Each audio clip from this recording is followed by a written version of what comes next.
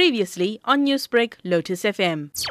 The MJC is the religious advisory panel on Muslims and Muslim affairs within SANDF. So we had, prior to her issue, ongoing discussions about exactly that kind of thing. Muslims and how Muslims could be accommodated within the South African National Defence Force.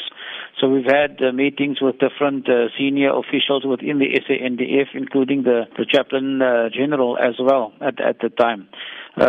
So when she came to us with the issue, we had written to them. We have even in the last meeting that we had with the senior officials, we actually wanted to avoid this kind of situation with the SANDF. That's why we were proactive in engaging them on all these particular issues. And during these particular meetings, they are very forthcoming and they seem to be accommodating. We know that issues such as these do occur in many workspaces around the country. But as you say, you have dealt with the SANDF with regards to legal matters. So is this the first case? Is this an isolated case? In actual fact, it's not the first case that has come to our attention. But Major Fatima Isaacs, her case she's been the most determined.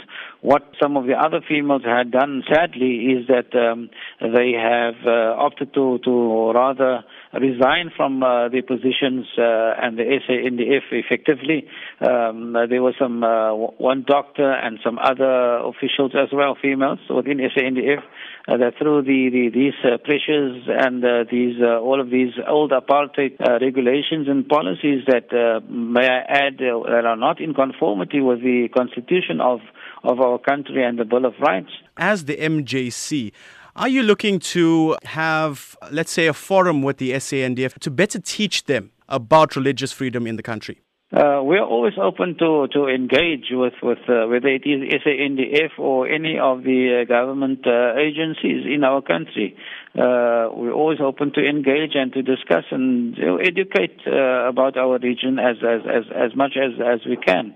That we won't ever say no to that kind of engagement, but it needs to be engagement with the view to meaningful change going forward, whether it is policy changes or whatever needs to happen.